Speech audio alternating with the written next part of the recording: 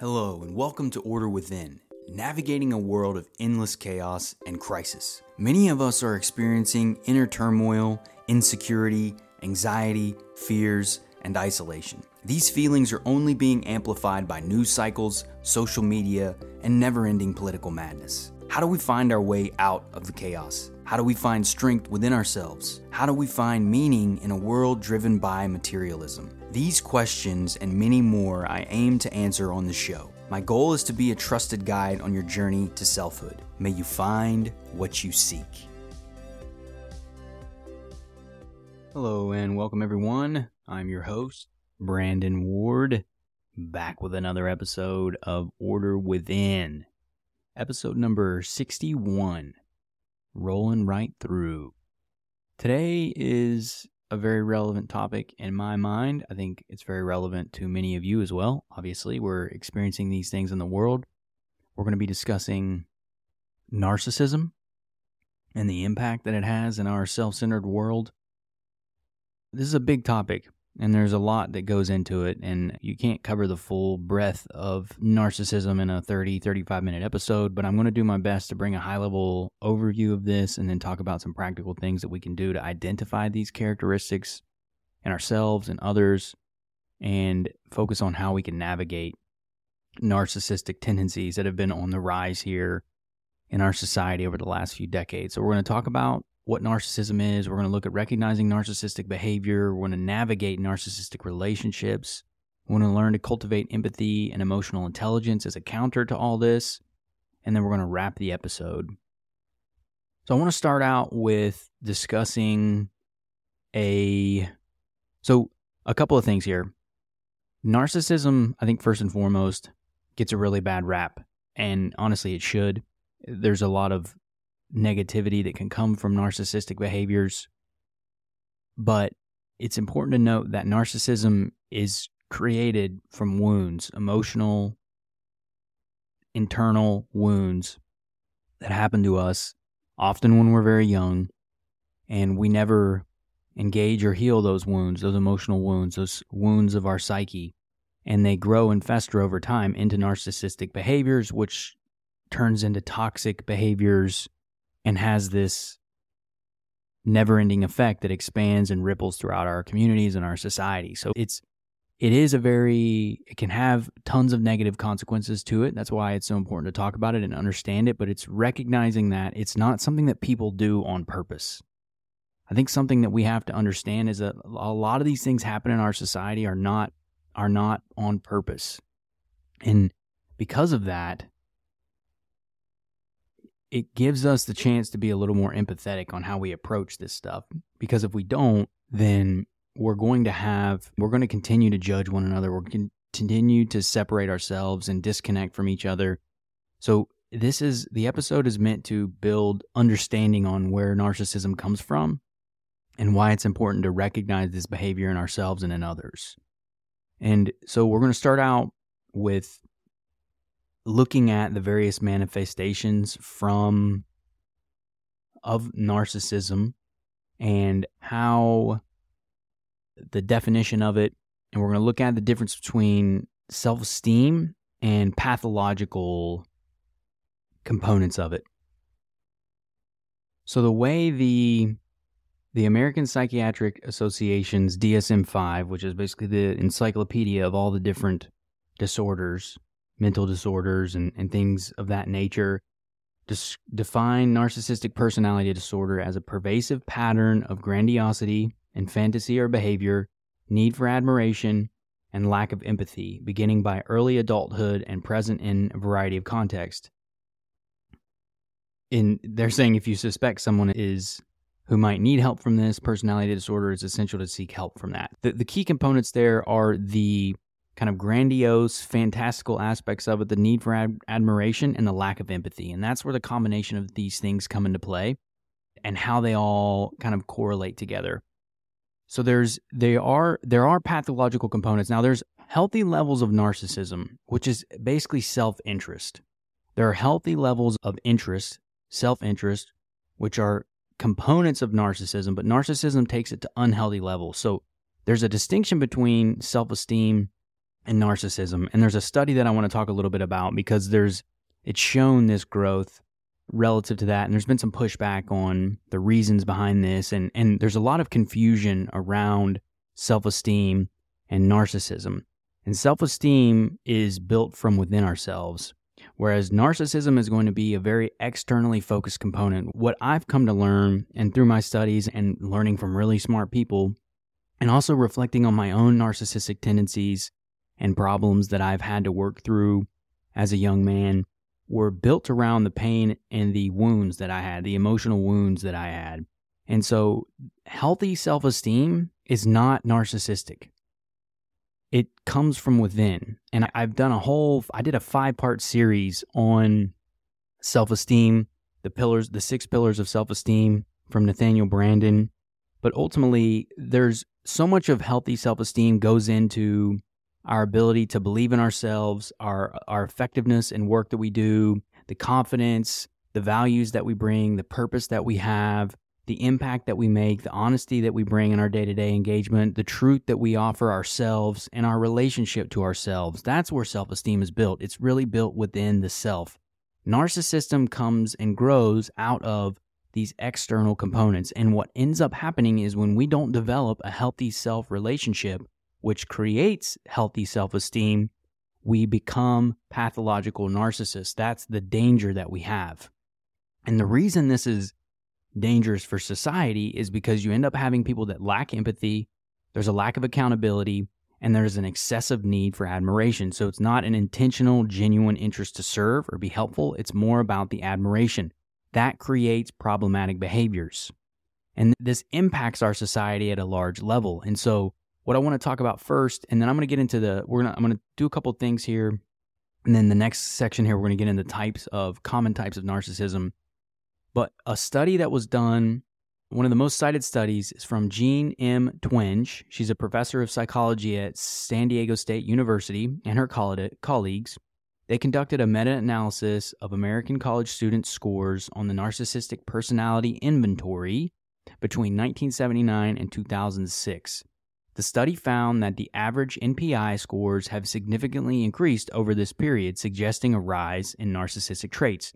Now, Twenge and her colleagues attribute this increase to a variety of cultural shifts, including changes in parenting styles and the influence of social media.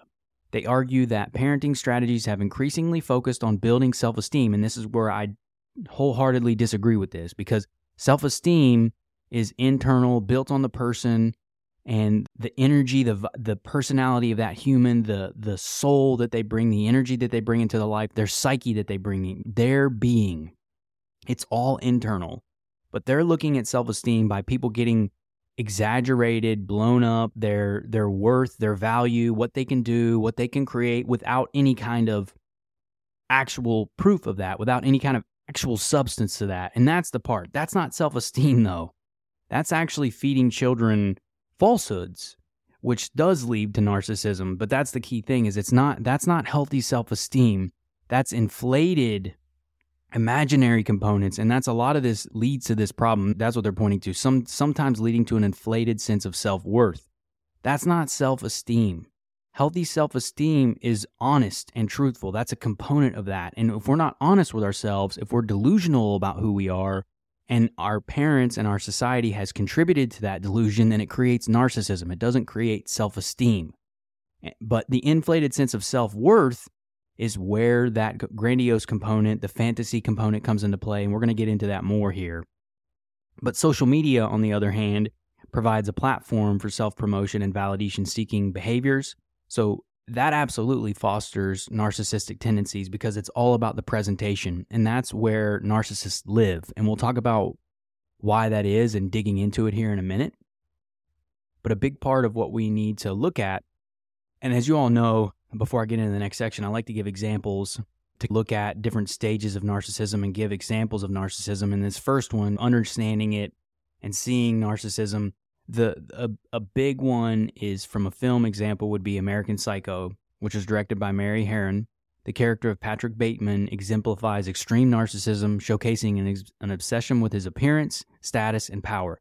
All external. Note, right? All of that is external. The way you look, The status that you have in society and the power that you hold is all driven externally, as well as a lack of empathy and a propensity for violence.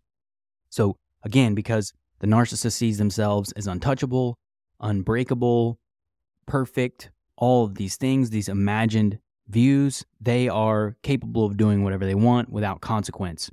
And so he, in that movie, Patrick Bateman, exemplifies the extremes of narcissism. But now we're going to move into recognizing the narcissistic behaviors and the different types of narcissism. So I want to talk about the 4 common types of narcissism. The first is going to be grandiose narcissism, also known as overt narcissism. This type of narcissism is characterized by extreme confidence, arrogance, and a strong sense of entitlement. Entitlement is another danger that comes with narcissism because people are entitled to things. They're entitled to people's lives. They're entitled to money. They're entitled to you. They're entitled to a lot of things. This creates danger, particularly when you have individuals like this in leadership roles or positions of power. Individuals with grandiose narcissism often have an inflated self-image and consider themselves superior to others. So again, there's a hierarchy, there's a scale above and below. That's again recognizing this social external power structure that many people have on Earth. They are typically outgoing, extroverted, assertive, and unafraid of expressing their views. They often crave admiration and attention from others. The challenge here is that people who are confident, assured of themselves, can also be very outgoing, extroverted, assertive, and unafraid of expressing their views. A key distinction is accountability. They can recognize their faults. They know they're not perfect. They don't see themselves as above or below other people. They recognize the equality in all of us. So there's a healthy level of respect and love and admiration for others, not just themselves. So the overt narcissist is going to be very grandiose, very extroverted, and want all the admiration. Not because they care, but because they need that. And again, when you don't have an internal anchor, when you don't have an internal base to build from, narcissism is the thing that steps in and fills that gap. It's basically the fragile, overinflated ego that's really covering up all the wounds and pain that they feel within, the lack of self that they feel. Everything is built around their external, so they feel like they have to perform.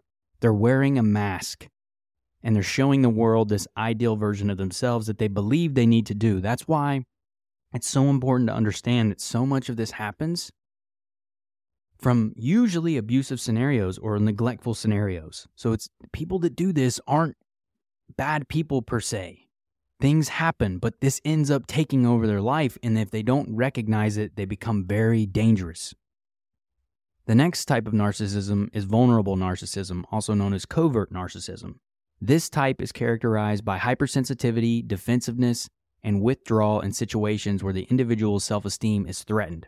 Again, the self-esteem, using this in this component is not accurate in my perspective because self-esteem is from within. They actually have a lack of self-esteem. That's what narcissists are missing, is true love and affection for themselves, something that's built from within, not something conditional outside of ourselves, not something that's based on behaviors, but it's the lack of the internal anchor, that internal self that creates the vacuum that narcissistic tendencies step into. So now they might appear shy or introverted. Despite this, they also have a strong sense of entitlement and may exhibit passive-aggressive behaviors.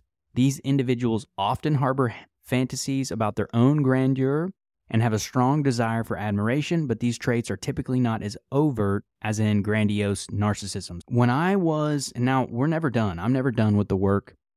We're never done with the work on ourselves. But when I was really lost and wounded, I had a combination of grandiose and vulnerable narcissism. I was more covert in my narcissism, though, because of the family that I grew up in. I was raised by women mostly, and which means I operated more in a feminine way, which is more covert. Had I grown up in a more masculine, male-driven home, I probably would have been more grandiose, which is more confident, more extroverted, more forceful outside. I was very passive. I was shy in a lot of ways. I was meek, and I was dishonest. I had a lot of hypersensitivity. I was very defensive, and I would run away from situations. So I was very much a covert narcissist in a lot of points in my life based on the wounds that I had. So when I talk about this stuff, y'all, I know because I've experienced these things myself. I remember being like this, very sensitive and defensive about me. It's because I didn't have self-esteem. I had a terrible relationship with myself. I didn't love who I was. I wasn't accepting of who I was, and I was wounded. I was feeling rejected, isolated, and miserable. And that's often what happens. That's the void that gets filled, though, by narcissistic behaviors. Now, the next components, these two are more extreme. So the third one is going to be malignant narcissism. And this type is considered the most severe form of narcissism. It is characterized by antisocial behavior, paranoia, aggression, and sadism. Malignant narcissists are often ruthless, manipulative, enjoy causing harm to others. They usually lack empathy and have a strong sense of entitlement and superiority. You'll notice the commonality there. In all these different types of narcissists, we're often going to be a mix of them in some ways, right? But this goes very extreme. But the key components are a lack of empathy, ruthlessness, a strong sense of entitlement, and superiority. So the component of being superior to others, of believing yourself to be superior to others, is a huge component of narcissism. So if that's something you recognize in yourself, be mindful of that, because that is a very slippery slope, and you've got to recognize and look into why that is and get down to the root of what it is that you're trying to overcompensate for. Because in my mind, once you get back to this healing point, once you start to heal within yourself, you realize the glory that all of us hold because you connect with it and experience it in yourself, and you now start to see it in other people. You realize that we all have this power. But for a malignant narcissist, this is the last thing that they want. Narcissists want to be superior. They are entitled to other people's time, money, energy, and they want to be better than. They are higher than. And they will do whatever they need to do to keep that higher status. That's why the focus of our society, which is so socially driven, status driven, social media, money, all of these things have only amplified all this narcissistic tendency because it's all about appearances. Your social self. I've talked about this before, the inner self and the social self. That's one of my earliest episodes. If you haven't listened to it, I encourage you to do that. But it talks a lot about the distinction there of what that is and why it's so important to understand it. The last one is the communal narcissism. Communal narcissists get their sense of self-worth from being perceived as helpful, caring, and altruistic. However, their altruism usually has a self-serving motive. They may constantly seek recognition for their good deeds and get upset when they do not receive the praise they feel they deserve. Again, external validation. There's no internal compass. It's all about praise, adoration, and getting the love that they need outside because there's no internal love. Most people that have this were often neglected or deeply abused, and they don't have a sense of self at all. So they're relying on others and the external world to provide that to them. But the communal narcissist is very dangerous. I experienced a ton of that when I lived in California. So much of the New Age movement is built around this whole concept of communal narcissism, how great people are. If you've ever watched the show Yellow Jackets, the character Misty in that show is a prime example of a communal narcissist. If you don't know about that show, it's a young high school soccer team, a female soccer team. They crash out somewhere in the wilderness. They end up surviving for 19 months out there. The show is really crazy and wild. If you're into that kind of stuff, it's very interesting. But Misty, the very first day, she jumps into action, starts helping everyone, is helping with wounds, very tending to all the needs. She's doing a great thing. She overhears her friend saying, man, wow, where would we be without Misty? We would be so lost. And they show Misty and she's lighting up. She's loving it. She's being appreciated and loved and cared for the first time in her adolescent life. So she's taking all that in, that external validation based on her altruism. But what this causes her to do is she ends up destroying the black box that would have allowed them to be rescued, which is why they're stuck out there for 19 months. So that's the toxic behaviors, as an example, that can come out of that. That's all built around her need to feel useful and pragmatic and helpful and be admired by her peers. So much so that she would put everyone's lives in danger to do that. So there's a lot of that. These are components that we have to be mindful of. So looking at some more of these. So those are the 4 types. The top 2, the overt narcissist and the covert narcissism, are obviously the most common. They're things that we have to look out for in ourselves and in others. But the key pieces of this around narcissistic behavior is looking at manipulation, looking at gaslighting, and that sense of entitlement. If people are trying to manipulate you, or if you're trying to manipulate situations, those are narcissistic behaviors. If you're being dishonest or trying to pull the strings of other people, that is narcissistic behaviors in many ways. Gaslighting people, which it happens all the time in our world today, especially in the political arena. It's so toxic. But the gaslighting is terrible. But that's a key indicator of a narcissist. So, and for those of you, if you're not familiar with the term gaslighting, which most of you probably are, but gaslighting is when you've caught somebody in something, a situation, or you've recognized something, or you're calling out a behavior, and they're outright denying it, even though you caught them in it with evidence and you have proof. They're outright denying it, and then they're putting it back on you. They're turning things around on you. They're just going to say, "Oh no, actually no, that's not what I did. Why are you bringing this up? That's already in the past. Why are you asking me these questions? That's done. I don't believe what you're saying. So you can forget that. And because I'm saying it, it's right. It doesn't matter what you say. It doesn't matter about your evidence. What I say matters more than you because, one, I'm superior and I'm entitled." So those components layer into that manipulative, that self-centered, that entitled aspect, and that lack of accountability really layers in there to gaslighting. And then that sense of entitlement, which means that I'm entitled to your time, I'm entitled to your body, I'm entitled to the money that I want. It doesn't matter my behaviors, it doesn't matter what I do, it doesn't matter if I'm honest, it doesn't matter if I do my job, it doesn't matter if I'm good to you in a relationship, it doesn't matter any of that.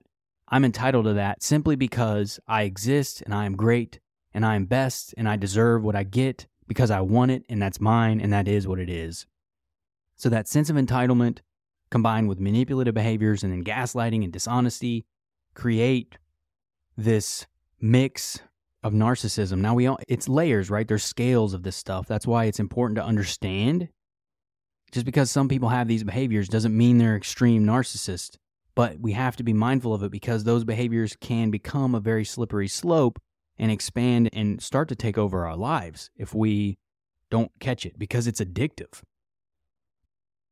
Something to recognize too, if you're encountering this stuff, one in yourself and in others, understanding the importance of trust and intuition and then identifying these narcissistic dynamics. If you're feeling that, if you feel these things, you've got to trust your gut.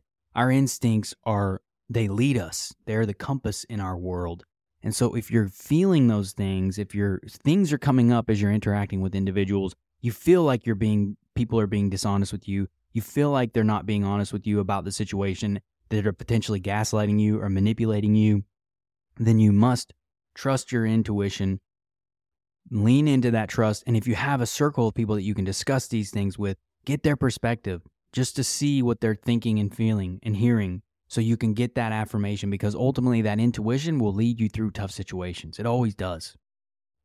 So another example from the film Black Swan, the character of Thomas Leroy, the ballet company director, displays narcissistic behavior through his demeaning treatment of the main character, Nina, and his constant need for perfection and validation. And his hard-driving, insane behaviors, very abusive. He gaslights her a ton. He's not honest about a ton of things. He's very entitled to her, the other people in the troupe, and the members of his ballet. He ends up ultimately leading her to her death, really, based on all this insane drive. Again, it's the entitlement and that need for validation and to be adored by others. The component of adoration really speaks a lot. The need to be adored by others is really a lack of connection and love that we feel within ourselves. It's okay to be respected and want to be respected and be honored. It's nice to be celebrated for things, but when we have a deep need for it, it's a neediness, and that's what I know because I was needy growing up. I was needy in my 20s and my early 30s. I was very needy, and I needed that external validation until I started working through this stuff. So that validation is a very key component of narcissistic behaviors that we got to look out for. All right, so now looking at navigating narcissistic relationships. So things that we can do, whether it's family members, friends, colleagues, or romantic partners, you have to understand if you're seeing these things in people, trying to change them is a lost cause. We cannot change anyone. The only thing we can do is change ourselves. We have command over our own lives, and we can lead by example. The best that we can do is live our life the way we feel is true to us and be authentic to who we are, and hope that other people will see it and make their own decision to live authentically and true to who they are. But we can't change people. So if you're in relationships, if you have family members or friends or colleagues or romantic partners that you're engaging with and they're consistently displaying these tendencies, you owe it to yourself to get out of those situations. There's no use in trying to get someone to change, because people will manipulate scenarios. They'll often lie to us. They'll gaslight us. They'll change things up. They'll consistently move the goalpost. That's another component, because the lack of accountability combined with the entitlement means I'm never going to hold true to my word. I'm never going to be held accountable for what I say. I'm going to consistently move the target based on what I want because I'm the one that matters in this scenario. I'm better than you, and I'm going to get what I want regardless of what I need to do. So trying to negotiate with people like this is useless. You have to recognize for what it is. So the hard part is you have to accept things as they are. Now you can learn from these moments. You can grow from these moments. You can learn about yourself, but you have to be strong in recognizing this. So if you see these components in people around you, you really need to get out of those scenarios and move from them, because people won't change until they feel that need to do so internally. And a lot of times, us leaving, saying enough is enough, and moving on can be the thing that sparks the change that they need. It's when we continuously give in to these behaviors that we accept this behavior and we allow them to change the goalpost and move around and manipulate, and we keep buying their excuses. You're only enabling that behavior. So the best thing we can do in these scenarios is be strong in our positions and hold true to who we are. This means that we're going to be setting boundaries, which is super important. If somebody is manipulating you or misleading you or being entitled to your time and energy, you got to set a boundary. And the moment they cross that, you're out. That's why it's important you communicate these things. And if they overstep boundaries, you're out. You have to honor yourself. If we don't honor ourselves and we set boundaries, we will continue to be manipulated and taken advantage of. Setting boundaries matters because we value ourselves. It's our responsibility to care for our well-being. And we set a boundary when we feel like someone is imposing on our well-being. And the way that we stop that is we set the boundary, and the moment it's crossed, there are consequences to that. Often means we're leaving, or whatever it is, we're out. But setting boundaries is crucial, and the moment those are crossed, we're out. We have to follow through to protect ourselves. If we don't, then that behavior will continue to repeat itself, and it's only going to validate their actions. That's why tying in self-care is so important. Caring for ourselves emotionally, mentally, internally, spiritually, all these things are how we protect ourselves against narcissists, against manipulative behavior. We care for ourselves. We find the ways to love ourselves. Now, I've talked a lot about different things that we can do to find that love within ourselves, to create that healthy, loving relationship with ourselves. But it's so crucial if you're dealing with toxic people that you practice self-care, you honor yourself, and you listen and trust your intuition. Because if you don't, it will just continue to happen.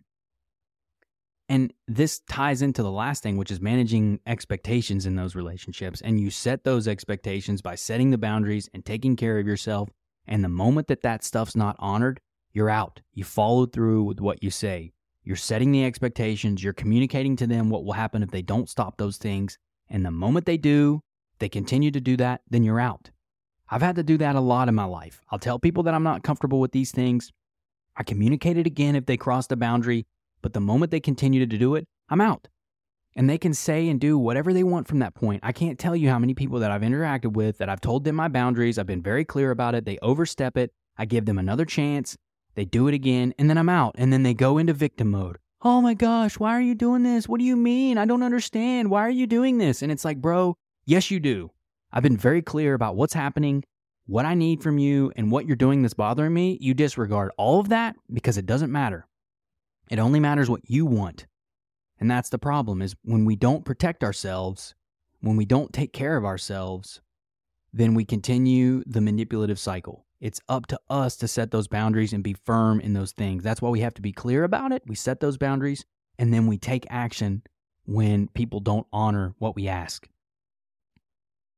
And a lot of that comes down to being assertive. And again, the power comes from within you. Learn to love who you are, all of you, your warts, your weirdness, all that strange stuff. You got to take all of it in. The negative emotions, the positive emotions, you got to really learn to embrace all that you are, because that's what makes you who you are. That's what makes you awesome. Don't let anybody tell you otherwise. If people are trying to tell you that you need to change, or that you're not good enough, or that you're weird or whatever, forget them. They don't love you. They're setting conditions to your love, and that's BS. Unconditionally love yourself. You are the only person that can do that. You are the person that sets that standard. That's the only way it happens. So you practice assertiveness by finding love within yourself, and you build that relationship with yourself. This is how we minimize the impact of narcissistic behavior, because we'll recognize it when we see it. The more we learn to care and love for ourselves and share love with ourselves, the more we will overcome and be wary of these behaviors and leave them the moment that we notice them. Because narcissistic tendencies are on the rise, social media is only amplifying that, and then these crazy governments and corporations are just doubling down on all this stuff too. They're all sick together. It's just this mental sickness. It's an illness that's in our culture that's spreading globally. It's very bad in the Western world. It's very bad. It's this self-obsession, but it's driven by this emptiness. There's no internal compass. There's no internal self or relationship. So another example from a film, The Devil Wears Prada. The character of Miranda Priestley represents a narcissistic boss who demands perfection, lacks empathy, and manipulates her subordinates, including the main character, Andy, who must navigate this challenging relationship. Miranda gaslights her so much in that movie. She lies to her, she manipulates her, she dangles all these things in front of her because she knows what she wants. And that's the thing too. If you're an authentic, genuine, caring person, narcissists will prey on you because they will use your caring nature against you. And that's exactly what they do. That's what she does in this movie. She takes all of her dreams, all the things that she wants, and she dangles them in front of Andy, and she uses them as weapons. If people try and get to know you and then they use those intimate details about you as ammo to get something from you, you better run fast because you're in a dangerous scenario. And that happens a lot, y'all. It happens a lot. So the counter to all this is cultivating empathy and emotional intelligence. And that's why it's so important for us to develop this in our own lives, because this is what enables us empathy for ourselves first and foremost, because many of us can be empathetic for others, but we have a hard time being empathetic for ourselves, especially high performers. Empathy for ourselves is very difficult, but the moment you start to learn and practice self-compassion, the less this stuff will impact you because you'll recognize it. You'll realize that it's your duty to protect and garner respect and love for yourself. And the moment that people are over-crossing those boundaries, they're manipulating, they're using these emotions and manipulative behaviors, you'll start to recognize it. Developing empathy for ourselves and self-compassion deepens our emotional intelligence and helps us to see these things. Emotional intelligence can allow us to navigate hard emotions, fear, sadness, anger, isolation. These things come from developing emotional intelligence. We deepen our understanding of these things as we interact and experience our own emotions within us. That's the key piece. Is we do this by interacting and learning about our own empathy, our own emotions, our own internal world. All the things that we need are within us, y'all. It really is. It's understanding ourselves that allows us to unlock the potential that we hold and build from there. So when we're actively listening, that's a component to develop empathy and emotional intelligence. We can actively listen with ourselves. We can take different perspectives. We can take the perspectives of others. We can take the perspective of ourselves and our childhood. That's an incredibly powerful thing, to think about yourself as a 6-year-old looking at it from the perspective of an adult. If that wasn't your life and you were an adult peering into the childhood of that kid, what would you view it as? How would you see it now? Try and think about it as an outside observer. how would you view those things? Would it be different if you weren't thinking about it like your own life? Would you look at those scenarios different? That will allow us to deepen that perspective on our own life and think about things differently in a way that can help us deepen our empathy with ourselves. And finally, self-reflection. Journaling, meditation, thinking are all very powerful ways to uncover these things within ourselves and cultivate that deep love and compassion for who we are. And doing this work leads to emotional resilience. It leads to compassion. It leads to cultivating a support network around us because we connect with like-minded people that are into this type of work. So that's the key here is this enables us to build up our resilience, our emotional capacity, and our intelligence from that perspective. The importance of self-care is critical to this.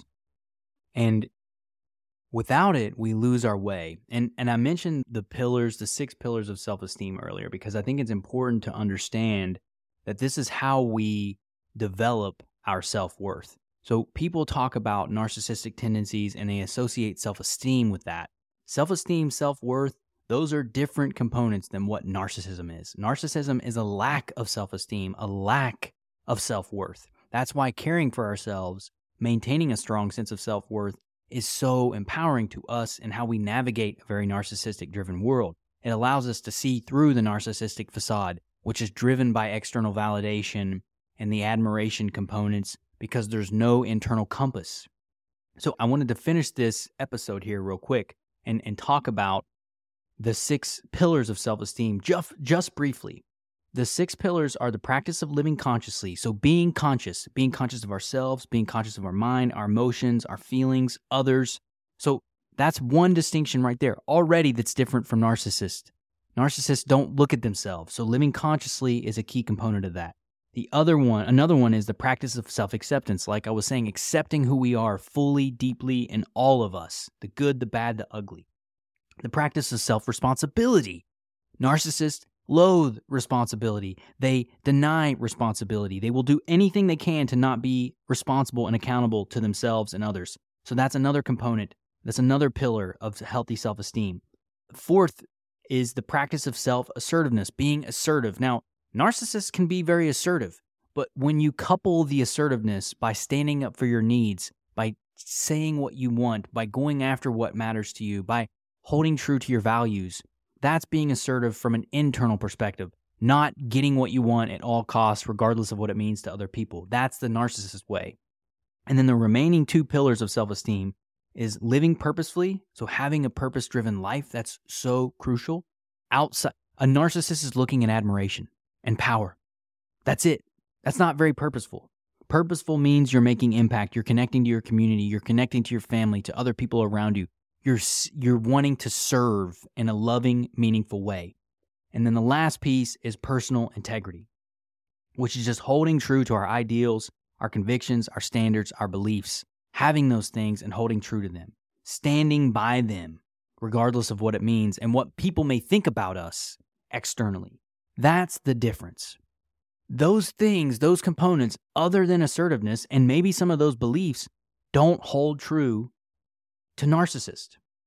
That's why this work is so important and caring for ourselves is so important to help defend against this narcissistically growing world that we find ourselves in. So one final example, and then we're going to wrap the episode here. Another film example from the Silver Linings Playbook. The film follows the journey of Pat, who has a bipolar disorder, and as he learns to develop empathy and emotional intelligence through his relationship with Tiffany, a fellow character who is also dealing with her own emotional challenges, he becomes a better person, a more loving person, a less self-centered, narcissistic person, and can heal from that thing. That's the key here too, is that no matter where we may find ourselves, we can heal from this trauma. We can heal from these things and live a more healthy, whole life when we're willing to put in the work, when we're willing to develop that empathy, that love, and that compassion for ourselves and others. All right, y'all. So that's all I got in today's episode. So as you can see, it's so important to understand the components of narcissism, how prevalent it is in our society today, and calling it out, finding it, setting boundaries, being clear in our communication. But more importantly is understanding that prioritizing our own well-being, setting boundaries, seeking support when we're dealing with narcissistic individuals or situations, and loving and caring for ourselves is how we move out of and move from these things. This is how we can change our society at a whole level, starting with ourselves, protecting ourselves, and doing that with honor. Self-awareness and personal growth are essential in navigating this narcissistic world and building stronger, healthier relationships so we can overcome a lot of the challenges that we face as a society and as a species. All of this is possible when we learn to love and truly accept who we are from within, regardless of what others in the world may think about us. That's the power of holding strong within ourselves and living with the order within perspective. So that's all I got for today's episode. I hope you all are enjoying it. You can catch me on Twitter at Brandon Lee Ward. I'm on LinkedIn at Brandon L. Ward, and my website is brandonleeward.com. I really appreciate y'all, and until next time, y'all.